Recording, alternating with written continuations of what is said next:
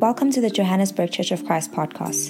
In these podcasts, we seek to know Christ and to make him known to all nations and people. In the midst of these unprecedented times the world faces, we wish to encourage you with a thought for you to cart through your day. May today's message bring about peace in your thinking through Christ. Hi, I'm Werner Reinecke. Thank you for listening to this short devotional. During the month of June, we'll be exploring God's desire to be with his people. This is certainly the most important theme running throughout the Bible. The story of God starts in Genesis with God beginning in the garden with his people and concludes in Revelation with God once again dwelling with his people in a new creation.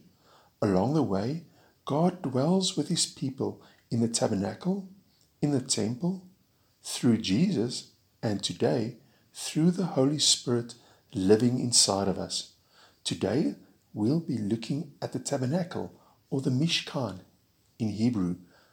Other than the temple, this was the most important place of worship in the Bible. Since it was built during the wilderness wanderings, it needed to be portable, so to construct it in the form of a tent made sense. It was much smaller than most of the Egyptian and Mesopotamian temples of that time. It was also a radically different design. There was no statue or image of Israel's God inside.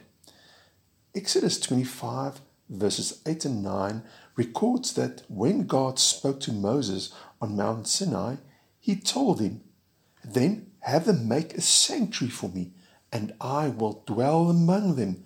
Make this tabernacle and all its furnishings exactly like the pattern I will show you." Almost all of Exodus 25 to 40 is devoted to the description and rules governing the tabernacle. Today, this may seem strange to us.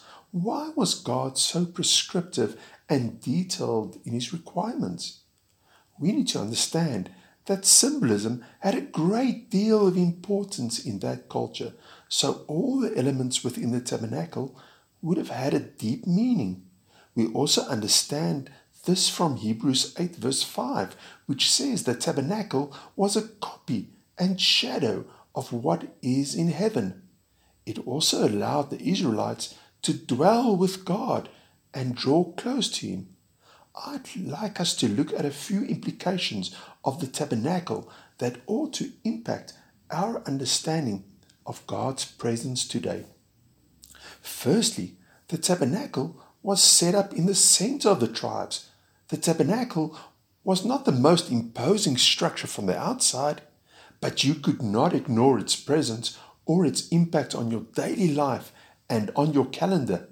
In Exodus 40 verse 38, it says that, "So the cloud of the Lord was over the tabernacle by day, and fire was in the cloud by night, in the sight of all the Israelites during all their travels."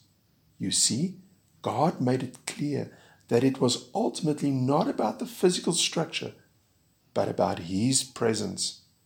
Today, is the presence of God the center of your life? Or has something else taken the place?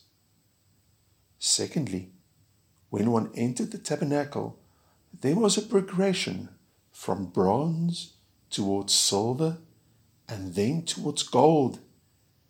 You would also have noticed that the materials became more precious and delicate as you got closer to the ark. Your sense of awe would increase as you approached through the outer court, the holy place, and then into the most holy place. Today, do you experience a growing sense of awe when you pray to God, when you realize that you are within the Holy of Holies? Thirdly, through the sacrificial system held at the tabernacle, the people learned the gravity of their sinfulness and how much they needed to be forgiven. Today, do you still have that burning realization in you that you desperately depend on what Jesus did for you on the cross? Lastly, in Exodus 40, verse 36 and 37, it says that in all the travels of the Israelites, whenever the cloud lifted from above the tabernacle, they would set out. But if the cloud did not lift, they did not set out until the day it lifted. Today, do you feel that dependent on the presence of God? Do you feel that you cannot start your day without acknowledging the one who made you and who desires to be alongside you every step you take? Let us consider these things and let us pray together. Our Heavenly Father, if we have lost it, please reawaken the desire to be in your presence. We invite you to be at the center of our lives. We acknowledge your presence with awe. We declare our dependence on you for our salvation and for our daily lives. Amen.